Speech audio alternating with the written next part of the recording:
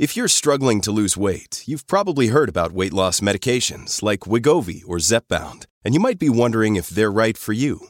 Meet PlushCare, a leading telehealth provider with doctors who are there for you day and night to partner with you in your weight loss journey.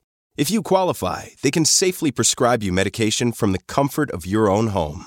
To get started, visit plushcare.com/weightloss. That's plushcare.com/weightloss. plushcare.com/weightloss. Mom deserves the best, and there's no better place to shop for Mother's Day than Whole Foods Market. They're your destination for unbeatable savings, from premium gifts to show-stopping flowers and irresistible desserts. Start by saving 33% with Prime on all body care and candles. Then get a 15-stem bunch of tulips for just $9.99 each with Prime. Round out Mom's menu with festive rosé, irresistible berry chantilly cake, and more special treats. Come celebrate Mother's Day at Whole Foods Market. This episode is brought to you by Shopify. Whether you're selling a little or a lot, Shopify helps you do your thing, however you cha-ching. From the launch your online shop stage, all the way to the we just hit 1 million orders stage. No matter what stage you're in, Shopify's there to help you grow. Sign up for a $1 per month trial period at shopify.com/special offer, all lowercase. That's shopify.com/special offer. Welcome to the New Books Network. Hello, everyone, and welcome to the podcast. I'm Renee Garfinkel, your host on the New Books Network with the Van Leer Jerusalem series on ideas. You can subscribe to the Van Leer series on Apple, Spotify, Stitcher, and wherever you find your podcasts. I'm delighted to welcome Edward Slingerland to the show today to talk about his engaging new book, Drunk: How We Sipped, Danced, and Stumbled Our Way to Civilization. Edward Slingerland is the Distinguished University Scholar and Professor of Philosophy at the University of British Columbia, and the author of Trying Not to Try: Ancient China, Modern Science, and the Power of Spontaneity. Edward Slingerland, welcome to the podcast.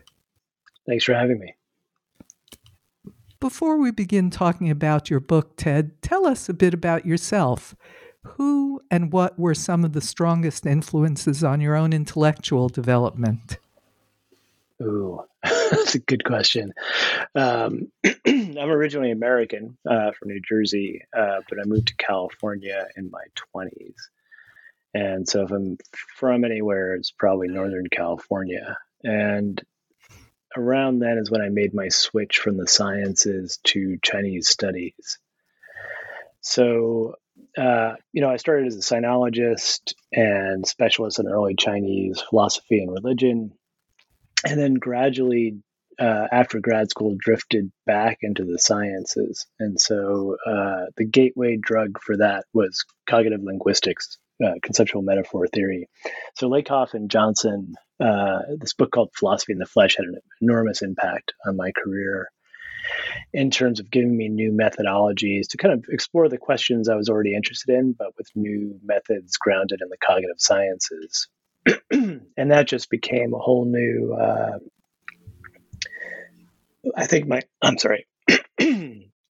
my colleagues would see it as a detour.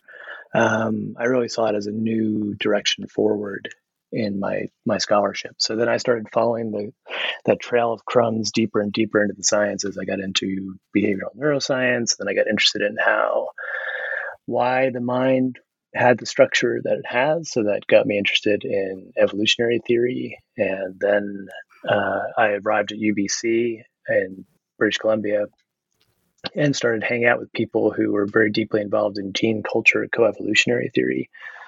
So I've drifted now into a strange space where I'm hanging out primarily with psychologists, neuroscientists, people who do cultural evolutionary theory, and I'm applying these tools to the stuff I used to do, to early Chinese philosophy or history of culture, but in a way that's very, very different from where I started when I got my degrees many decades ago. Well, that's quite a journey. I'm a psychologist myself, so I'm glad you found your way to our field. Yeah. How did you come upon your book's startling thesis that, to quote you, we would not have civilization without intoxication?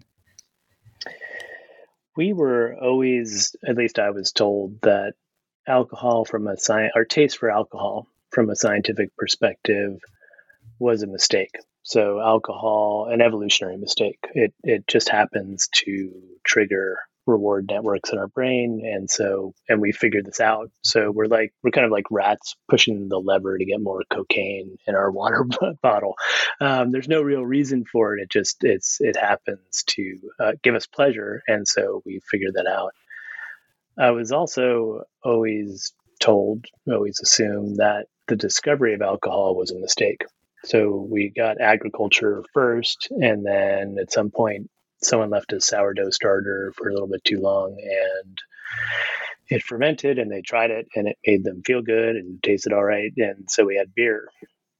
So I started the project with this puzzle about why something that's very costly, alcohol is extremely costly, physiologically, economically, socially, in certain ways, why it would be so pervasive and have such a long history around the world if it was just an evolutionary mistake. And so that thesis that I came to by the end of doing my research, that it's actually one of the cornerstones of civilization, is that it looks like the discovery of alcohol was not a byproduct of agriculture. It was actually the reason we started agriculture in the first place. So I explore in the book the beer before bread hypothesis, which is that hunter-gatherers were getting together. Actually, the earliest evidence we have of beer is from Israel, so from the site in present-day Haifa, probably 13,000 years old, thousands of years before agriculture. People were making beer, establishing breweries and caves, setting up these enormous ritual sites where they would come from all over and feast. We have remains of feasting and various types of religious rituals, but also beer drinking, big vats that almost certainly held beer. So, and you see this pattern, this is the Fertile Crescent, but everywhere you see agriculture around the world, the first crops that get domesticated tend to be ones that have psychoactive properties. They tend to be ones that get you a little buzzed, rather than crops that are nutritious. And so the argument is that we started agriculture, which is the foundation of civilization, because of our desire to get intoxicated. So in that sense, it very directly gave rise to civilization. But then in the book, I also the bulk of the book is exploring the various ways in which the functions of alcohol and other types of chemical intoxication helped us to adapt to this agricultural lifestyle once we had fallen into it. Well, there's biblical support for your point of view, since the Yeah. first mention of wine in the Bible is with Noah after the flood. As everyone knows, he passes out, serious family and social consequences follow. Yes. But later in religious history, we find that wine is used in sacred rituals in both Judaism and later in Christianity. How do you interpret these religious messages about alcohol? Yes, that's the first thing he did, right, when the floods receded, is plant some vineyards. You see this again. It's not just the religions of the Near East. You see this across the world, that alcohol is at the center of ritual sacrifices, ritual celebrations. It's because religions recognize this role that alcohol plays in relaxing our inhibitions, boosting our prosocial hormones, so serotonin, endorphins, and bringing people together. So one of the main functions, and I argue in the book, that alcohol has is getting otherwise suspicious and kind of individualistic primates to coordinate in ways that are really shocking. If you look at any large-scale society, you should be shocked to just see primates walking around interacting with strangers, engaging in transactions, sitting patiently on buses next to each other. We're not really built. None of our primate cousins acts like this. They live in small tribal bands with relatives or at least individuals they know, and they're intensely suspicious of strangers, potentially hostile to strangers. Somehow we figured out how to move past that and live in these large-scale societies where we we cooperate and we live together in a way that looks a lot more like social insects. We look a lot more like ants or bees than we look like primates when you look at the scale on which we cooperate. Alcohol is one of the tools. Alcohol and religion are both tools that we've used to get people past cooperation dilemmas, get them past distrust, and build bonds, build kind of new, in a way, sometimes fake families, a sense of being part of a larger family than our biological family. And then if you use those tools in conjunction, so you're using alcohol and religion at the same time, it's an even more potent combination, I think. So cultural evolutionary forces have converged on certain tricks for getting primates designed to live in small-scale hunter-gatherer societies to live in large-scale communities. And two of those tricks are religion and alcohol. So we shouldn't be surprised that across the world we see them being used in conjunction. But animals like intoxicants too. You go into quite a lot of detail in the book about that, but they just do it because it feels good and not in order to facilitate their challenges. Yeah, and in the case of non-human animals, it is a evolutionary mistake. So it makes us feel good too, right? So it is triggering pleasure networks in humans and other animals. In them, it's purely a mistake. In us, there's a good reason that we actually have producing and consuming alcohol has become, it was arguably the first thing we ever did in an organized fashion as a species. I mean, so the biblical account in a way is a metaphor for this, right? The first thing you do when the floods recede, you plant grapes. The first things humans ever did in an organized way was start brewing beer and making wine. So that's because it has these functions for us. So yeah, it hits the brains of other animals in the same way it does ours, and that's why they're attracted to it. But it's an opportunistic and accidental thing in the case of other species. For us, it's very deliberate and very organized, and for a very good reason. Well, you started off by mentioning the high cost of alcohol.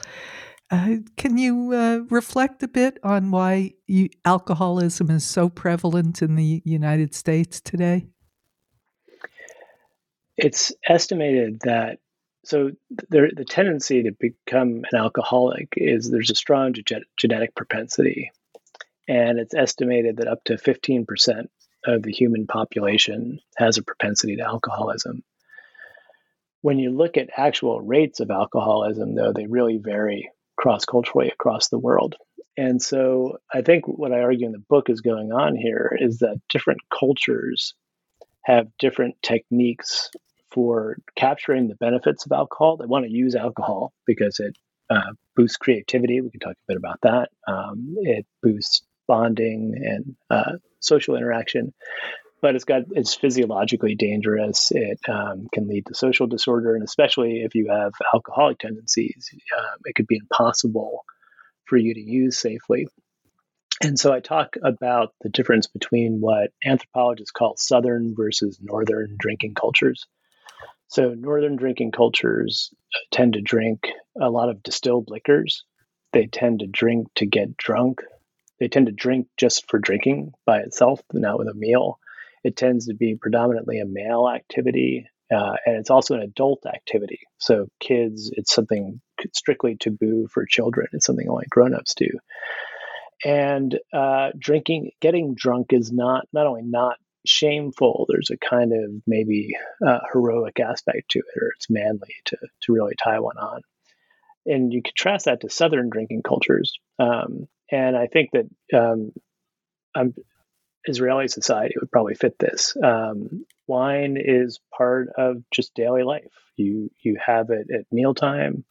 You only drink around the meal table. It's something that everyone in the family partakes of. So kids, so my model for this is Italy. My ex-wife is half Italian, so we spent a lot of time in Italy. And, my daughter grew up getting a little bit of watered down wine at the table with everyone else. And, now she's almost 15, and I'll pour a little bit of wine at dinner, real wine, just to taste it. She's actually developed quite a good palate for wine. She doesn't have great vocabulary, but she discriminates well. And so kids just learn that alcohol is something that is part of life. It's something that enhances the enjoyment of a meal. In these cultures, you tend to only drink at the meal table. You don't drink away from it. Drunkenness is frowned upon. So, drinking to the point that you're really visibly drunk is kind of a bit shameful. And in those cultures, you tend to see much lower rates of alcoholism. So, Italy is the one I know the best. They, in terms of quantity of alcohol, they drink quite a bit of alcohol. They're pretty high per capita in terms of alcohol consumption, but the alcoholism rates are very low. And so the reason I think you see so much alcoholism in America is because America has inherited this Northern drinking culture. And it's really, in a way, taken it to an extreme because it's combined it with social isolation. So in large swaths of the U.S. and Canada, it's very difficult. There aren't good social drinking places. So in Europe, in cities, at least in the coasts in North America, you have pubs. You have places that people go to after work that reproduces more of the Southern style drinking, right? You're doing it with meals. There's a mix of kids and older people and young people at these places. And you're drinking in a social environment where the presence of others and I talk in some detail about these various social cues people use to control each other's drinking, tend to moderate your drinking and tend to keep it under control. But in the U.S., people drink at home a lot more. People drink a lot more distilled liquors. They tend to not have a local pub that they go to. They tend to just drink with their family, ideally around the dinner table, but often in front of the TV by themselves. And that's a recipe for unhealthy drinking. Besides the genetic influence, do you think there are individual differences that are significant in the dynamics of drinking?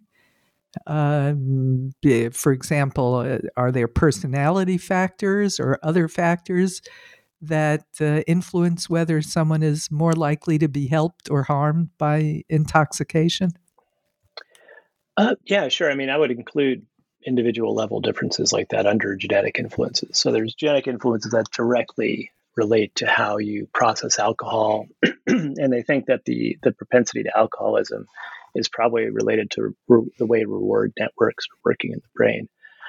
But personality traits could be related. So, and one of the things I talk about is how people with different personalities might use alcohol in different ways. So introverts, one line of research looks at introversion versus extroversion. And introverts typically use alcohol very strategically to turn themselves momentarily, or at least for a few hours, into extroverts when they need to. So introverts tend to be much more prone to using alcohol in social situations where they're having to interact with other people. And it was reading this literature, I completely resonated with this because I'm a very extreme introvert. And if I'm going to have to socialize for 2 hours, it certainly helps to have a drink or two. And it's because what it's doing is boosting these kind of pro-social hormones that suddenly make you kind of more inclined to want to interact with people. And so, yeah, certainly people with different personality traits are going to use alcohol in different strategic ways. Well, let's turn back to evolution. Evolution's interested in reproduction. So just on that basis, we might expect it to be, well, ambivalent about drinking. Yeah. On the one hand, well, let me quote from your book. You write, the dopamine boost provided by alcohol directly increases sexual desire in both males and females, from fruit flies to humans. Ironically, its depressant effect simultaneously and notoriously impairs actual sexual performance, reducing genital arousal and increasing the time to orgasm in both men and women. So, how should we understand this from an evolutionary point of view? Well, the trick is not just passing on your genes; it's finding an opportunity to pass on your genes, also allowing those genes to flourish in the sense of being able to raise your offspring successfully and be in a culture that has resources. So there's a lot. Evolution's playing a very complex, multi-part game when it comes to humans, and so in terms of direct physiological impact, it seems like alcohol would be a bad idea for our genes. But if what it's doing psychologically is reducing your inhibitions, making you more outgoing, making you more charming to yourself and actually charming to others, finding other people more charming and more attractive, that just at the individual level could counteract the negative physiological effects. And then the really important functions of alcohol come in, not, in my view, not at the individual level, but at the social level. So the two main functions socially that I focus on are creativity and cooperation. So alcohol, we have a problem. Humans have this problem where we need to be creative. We're unlike any other species, we're completely dependent on tools. We literally could not survive without tools. And tools need to be constantly changing. The environment keeps changing. We're competing with other groups that maybe have better tool sets than us, and we need to up our game. So constant innovation is crucial for human beings. Innovation requires what cognitive scientists refer to as lateral thinking. So kind of thinking outside the box, connecting things that aren't obviously connected. And this kind of creativity is not something you can just force algorithmically. You can't just sit down and kind of power through a problem and get a creative solution. Creative solutions have to come to you. And so they require a kind of cognitive relaxation that is not our normal way of being. And so one of the functions of alcohol is to downregulate the prefrontal cortex. So this is the part of our brain that's in charge of goal-directed activities, suppressing desires, staying on task, being disciplined, staying focused on one topic, all the kinds of things that a 5-year-old is not very good at. So, and it's actually the last part of the brain to mature. It doesn't fully mature until our 20s. So we need a PFC. To be a functioning adult, we need a PFC. But the cost is it narrows our focus and makes it hard for us to engage in this kind of lateral thinking. If you look at lateral thinking tasks, 5-year-olds radically outperform adults on these sort of creativity measures. And so what would be ideal is to be an adult, have a PFC so you can get up, get to work on time, so you don't forget your coat like my daughter did this morning because she's scattered and she can't remain focused on anything. At least she could tie her own shoes now, but that was a long time coming. So you want to have a PFC, but it would be nice if you could just turn it off sometimes when you need a creative insight. And that's one of the things that, if this is your problem, alcohol is a good solution to this. It's short acting. It's precisely dosable. It has very consistent effects across different people. And so one function of alcohol is to make us more creative temporarily. And also, crucially, kind of creative in a group sense. So we're individually more creative, but we're also, because our inhibitions are down, we're more willing to go out on a limb and share something that might sound stupid or that maybe we would have been embarrassed to say earlier, but turns out is actually quite a good idea. And so, one of the ways our genes are, you can argue very indirectly, but very importantly, benefiting from alcohol is it's creating creatures that can innovate, or it's making it easier for those creatures to innovate. The other thing alcohol is doing is helping us get past cooperation dilemmas. So we constantly face these cooperation dilemmas where economists refer to them by different names. So prisoner's dilemma, tragedy of the commons.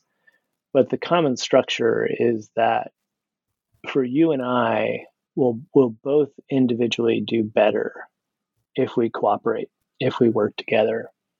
And yet we are both vulnerable to what economists call defection.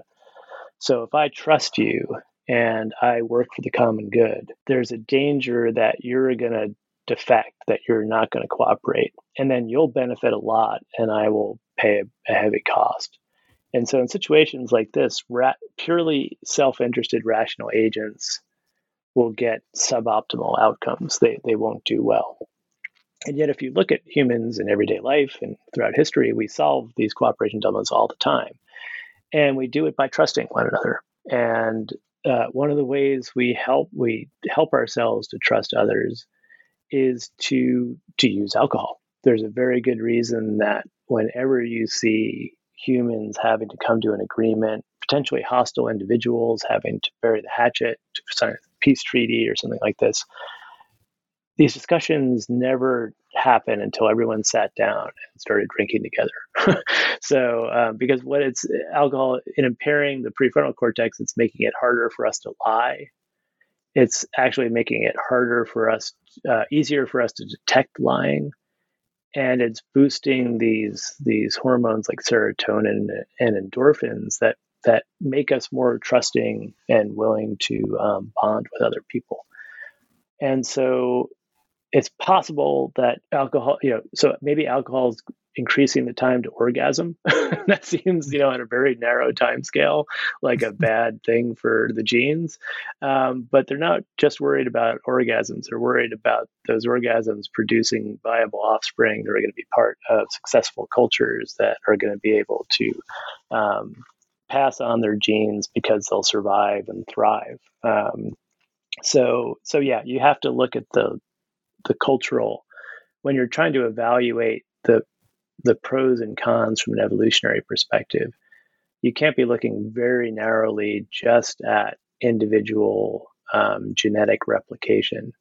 You've got to be thinking about, because humans are so social, you have to be thinking about the success of a particular set of genes in a particular individual who's part of a particular society. And you need success on all those levels. The individual needs to be successful within his or her society, but then the society, the culture itself has to be successful. Right, that's true. And that was a very helpful explanation about the brain mechanism for those listeners who weren't sure whether they just feel more creative when they've had something to drink or they actually are. Are the same brain mechanisms at play with marijuana and other drugs? Yes. So one of the common traits of intoxicants in general, so that would include cannabis and psychedelics, drugs like kava that they use in the Pacific, is that they're depressing the function of the prefrontal cortex. And that's really the key to getting these creativity gains. You can also, so experimentally, they've gotten these creativity boosts by using a transcranial magnet to zap your prefrontal cortex and kind of take it offline for a little bit. But that's a pretty modern technology. It's very expensive. So yes, humans around the world have figured out various substances that will basically either shut down the PFC, or in the case of psychedelics, they're downregulating the PFC, but they're also really depatterning the brain. They're allowing parts of the brain that don't normally communicate to start chatting to each other, which is really disorienting which is why psychedelics are very disorienting, but which can lead to really creative insights. The reason alcohol is the go-to, though, so all of these intoxicants have always been associated with artists and poets and musicians, and so I'm arguing there's a very good psychological reasons for this, but alcohol has been the dominant one, and for good reason. It's got relatively consistent effects across individuals, whereas one of the problems with cannabis is that it is really variable, individual to individual. So some people it makes energizes them and makes them very social. They want to go out and dance and go to parties and talk to people. Other people like me, it makes me extremely paranoid for about 15 minutes and then I fall asleep. So it's not really very useful for me. It's hard to Life dose of the party, as well. Yeah. Yeah, no, it's terrible. And and everyone's always been like, well, you have to try this strain or that strain. I've tried every strain you can imagine. They all do the same thing to me. So, and this is a known issue with cannabis. It's very variable. It's hard to dose. So you have to, if you're smoking it, you have to know kind of how to hold it in your lungs. And with psychedelics, the problem is they're so disengaging you from reality and for such a long time that they're not really useful on a daily basis or as a regular creativity aid. And so Michael Pollan, I don't know if you know about he has a relatively recent book called How to Change Your Mind. Yes. And he's focused primarily on psychedelics. And he has a great analogy there that was very important for me in thinking about this. He compares the effect of psychedelics on cultural evolution to the effect of mutagens on genetic evolution. So if you have a mutagen like radiation, it screws up DNA and alters it in a way that usually is fatal, that usually is very bad. So it's introducing variation. Variation is the engine that drives evolution. You need variation for evolution to work. But most variants are harmful or useless. But every once in a while, you get a really good one, and that's how genetic evolution functions. He's arguing psychedelics for culture are like that. You take some mushrooms or some LSD, you completely depattern your brain, and you introduce this entropy and randomness that 99.9% of the time is producing nonsense. So if you look at, I talk in the book about journal entries I've written on psychedelics, and they're almost entirely nonsense. But his argument is, that 0.1% maybe is something useful that is radically different. And that could be the equivalent of a kind of breakthrough genetic variation where this is something we needed. And so he thinks psychedelics are this tool we use to introduce variation and randomness to cultural evolution. And I would argue that alcohol is very similar. It's just a lower dose version of that. So you aren't getting the same degree of creativity because you're not depatterning the brain in such a radical way. But you're also more likely to get something useful than if you do mushrooms or LSD. So they all have a kind of, all of these various chemical intoxicants have roles to play, I think, in human life, and they have historically. But there's a really good reason that alcohol is the king of intoxicants and is so common cross-culturally, because it's just the right amount of altering your mind. So why do you think does the founder of the field of evolutionary medicine, Randolph Nesse, who's been a guest on this podcast, why do you think he and others believe that our attraction to drugs and alcohol is merely an evolutionary mistake or a side effect of other things? Yeah, Randy's a good friend of mine, and we actually had a discussion about this the last time I saw him at ASU. He's intrigued but not convinced by my arguments, and I think that in Randy's case, I mean, he's told me this.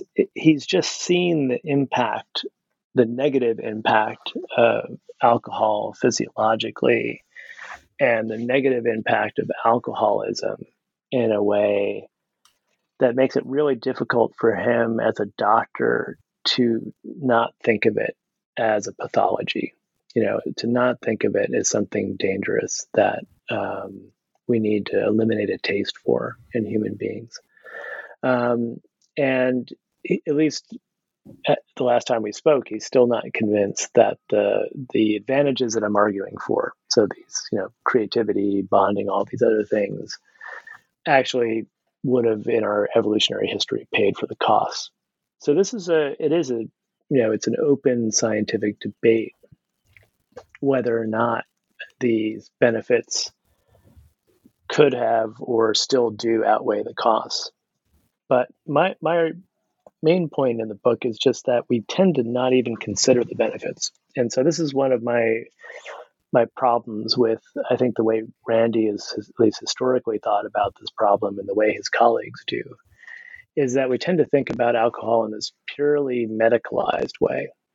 So we're thinking only about its physiological impacts. And if you think of it that way, it's just definitely bad. It's the net impacts are negative. And so then if you look at the scientific research on alcohol, it's almost entirely about that. It's about the negative physiological impacts, or it's about alcoholism and how to treat alcoholism and what the danger signs for alcoholism are. And so alcohol is treated purely as this kind of medical problem. What I'm hoping to do is by making a case for these bigger individual and social functions, at least gets something on the other side on the table. So yes, it's hurting our livers. Yes, it's increasing cancer risk. Yes, it's super addictive. This is the one problem with alcohol, is that it's really physiologically addictive. If I could change, if cultural engineers could have changed one thing about it, would have been that. And that's one of the advantages to cannabis and psychedelics, is that they're not physiologically addictive in the way alcohol is.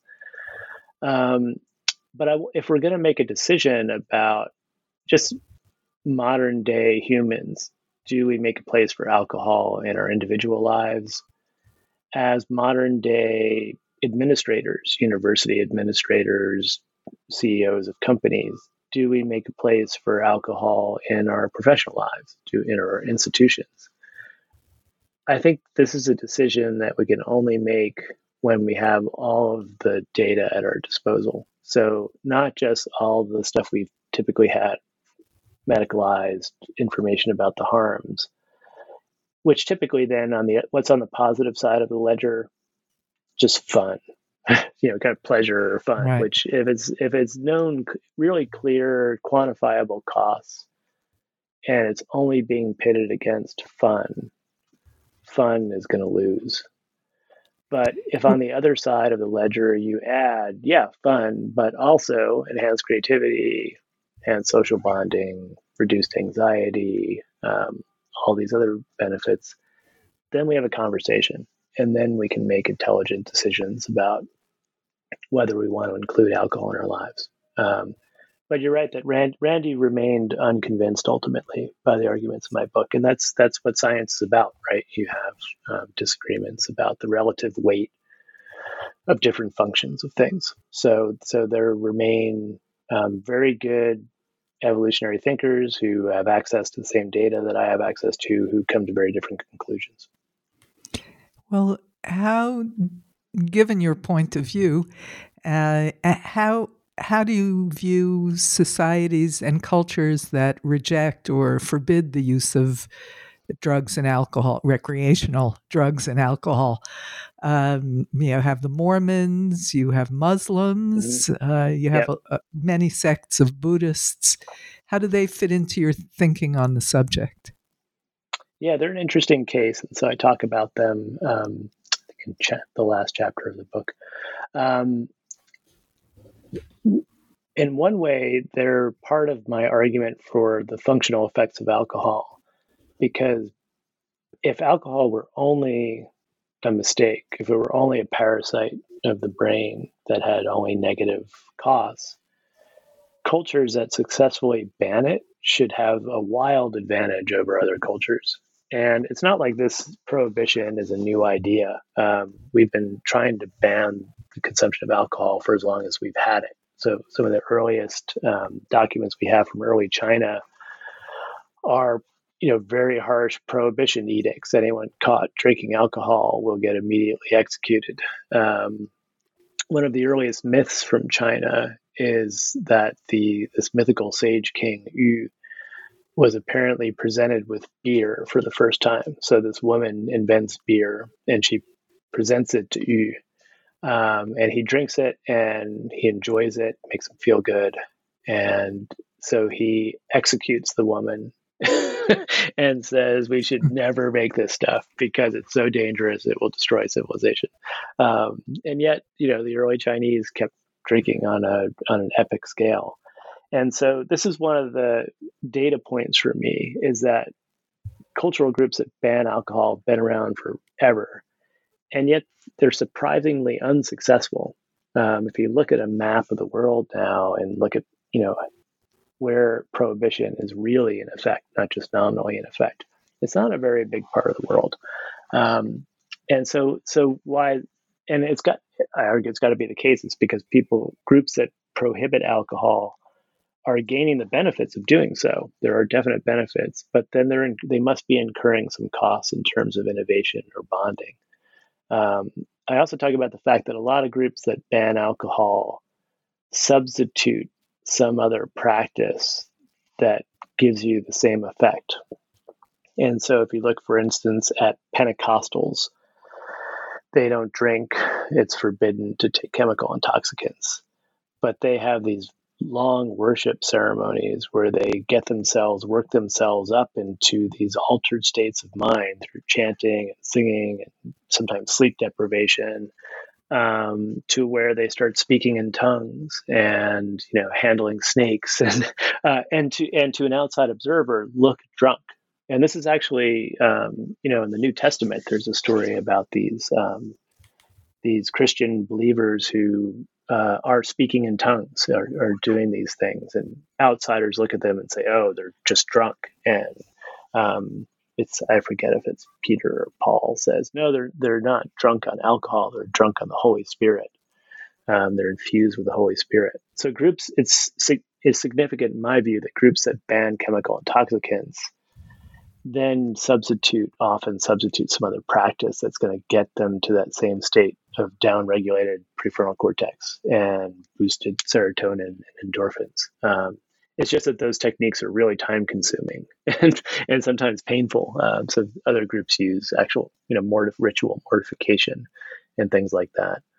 The other thing to keep in mind is that often the ban on alcohol, the target's not really alcohol. The target is setting yourself off as a group. And so I think it's very significant that the Mormons ban not just alcohol, but caffeine. So if they were really trying to just get rid of the cost of alcohol and capture positive functional benefits, they should hang on to caffeine because caffeine is great. Caffeine is really useful. It helps prefrontal cortex. It helps productivity. But they're rejecting that too. And they're sometimes traditionally wearing strange clothes and things like that. In these cases, I think the ban on alcohol, and historians have made the argument that this is what's going on with early Islam as well. It's not really about banning alcohol. It's about setting yourself apart as a group. It's saying we are special because we don't do this thing.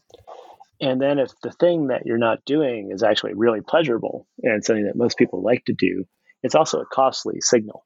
It's something, and this is comes out of cognitive science, evolutionary theory of religion, that sometimes these ritual obligations are serving this function because I'm doing this really unpleasant thing, or I'm foregoing a very pleasant thing. And that is showing you that I take our religion seriously and I'm a good team player. I'm part of the group. And so I think that when you look at these bans on alcohol, the function seems to be more group cohesion and signaling than actually trying to, assign that banning alcohol is really a net positive for a group. Well, that's really interesting, because that explains what would seem to be anomalous behavior in cultures that thrive. You cite substantial research that favors moderate drinkers over both heavy drinkers and abstainers on so many measures, from health to intimacy to happiness. And do you think it's more difficult to be a moderate user today? In some ways, yes. So there's I argue at the end of the book that there are two recent innovations that both make it harder to drink in moderation and make alcohol much more dangerous than it has historically been. So one of them is, so I call them distillation and isolation. So the first one is distilled liquors.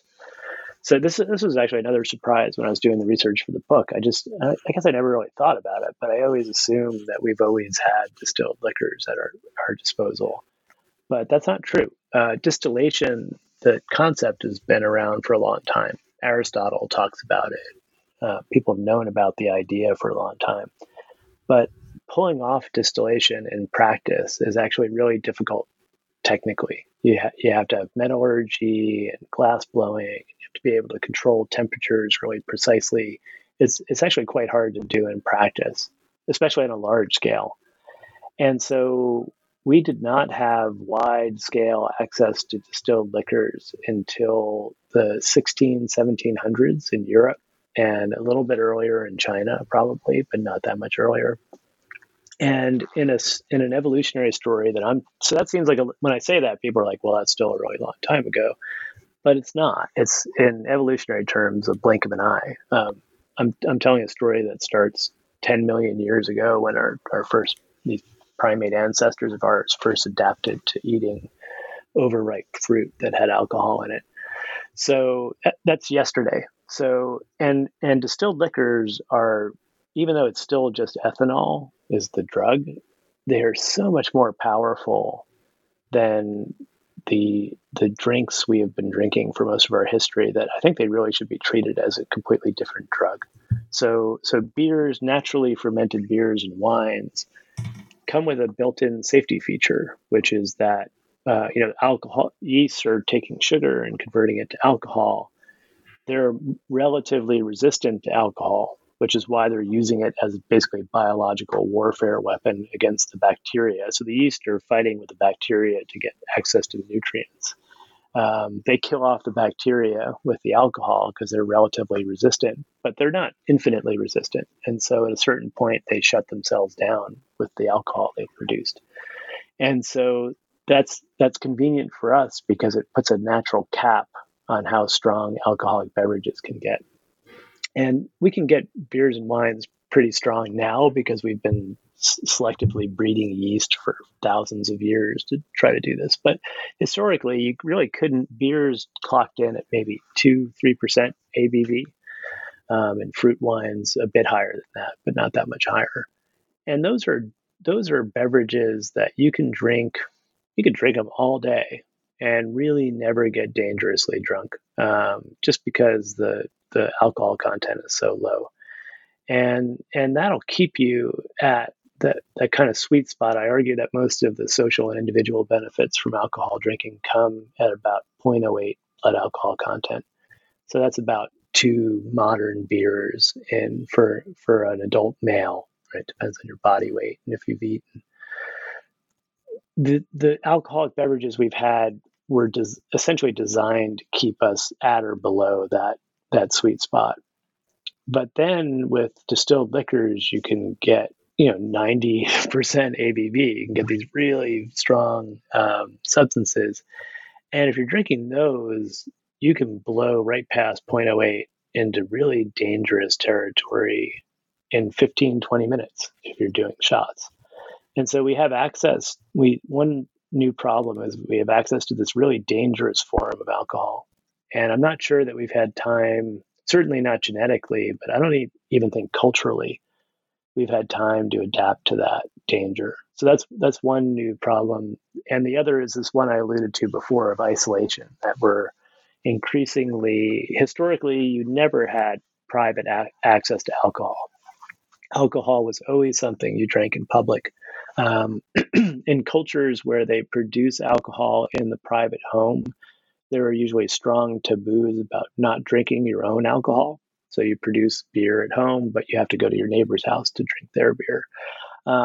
This is very sensible. And it's because when you're drinking in public, when you're drinking with other people, there are all sorts of safeguards. So most cultures have toasting rituals where you can't drink until someone makes a toast, or there's a toastmaster who's in charge of passing around whatever alcohol you're drinking, and you can't drink until it comes to you.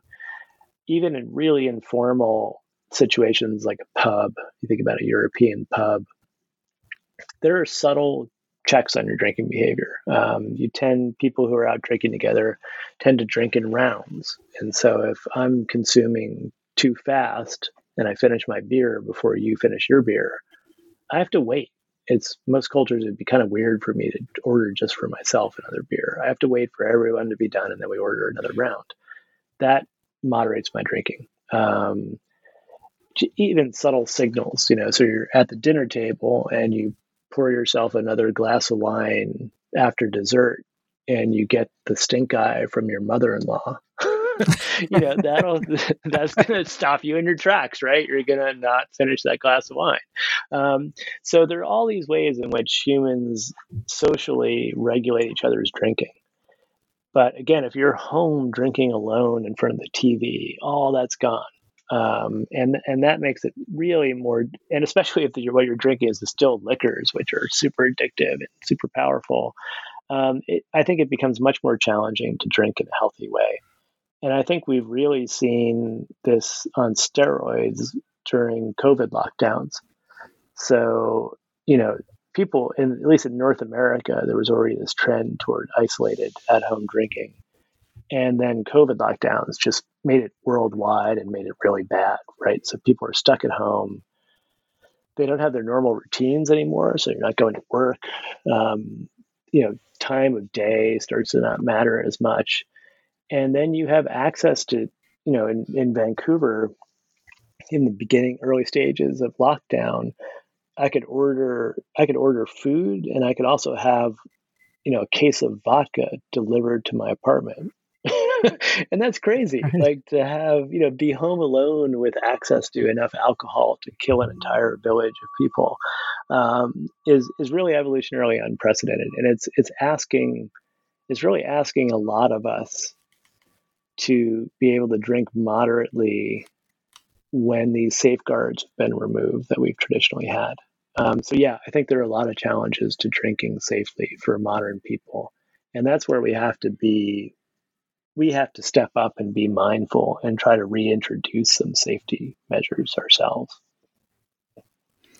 Well, my last question was going to be asking you for advice about how to drink in the sweet spot, but you have really outlined it all, what people need to do: not drink alone, stick with wine and beer, and preferably have some food and sociability with it or ritual. So I will I'll thank you for sharing your insights into a subject that's really as old as history and as current as today's news. But before you go, can you tell us what you're working on now? So I've got both an academic monograph. Well, I'm working on, but I run a big project called the Database of Religious History. And so that's a fair amount of my time. So this is a worldwide, throughout history, it's kind of online, quantitative, qualitative encyclopedia of the religious historical record. But in terms of writing, I'm working on a monograph. I'll start a monograph soon about cognitive science and theories of ethics. So essentially trying to meld ethical theory with contemporary moral psychology and neuroscience, and argue that this particular model of ethics that you see in early China, which is called virtue ethics, is a psychologically more plausible description of how real human beings make moral decisions and how we train people to be moral than the theories that have been dominant in the West more recently, deontology and utilitarianism. So that's the kind of in the weeds academic project. And then I also have a project where I'm going to write about, I think, it sounds strange. I'm going to write about the Northern California coast and the kind of daily pleasures of eating and drinking, but also nature and growing things and engaging with the environment in various ways as a lens into pleasure. How important pleasure is for human beings. And this would all be in the service of a kind of defense of philosophical hedonism. So, in a way, rescuing hedonism from its modern connotations of, kind of drunken sexual abandon, and bring it closer to the original meaning, the original ancient Greek meaning of, pleasure, but pleasure understood very broadly and focusing primarily on things like intellectual pleasure and delight. So that's probably the next trade book. Well, all three of those projects sound extremely interesting and very important. So good luck with them, and we'll try to keep our eyes out for publication and access to it. Thank you so much for coming on the show today, Ted, and sharing your insight and your work on a subject that most of us find very interesting. And thanks to our researcher, Bela Pasikov. Bye-bye. Thanks for having me.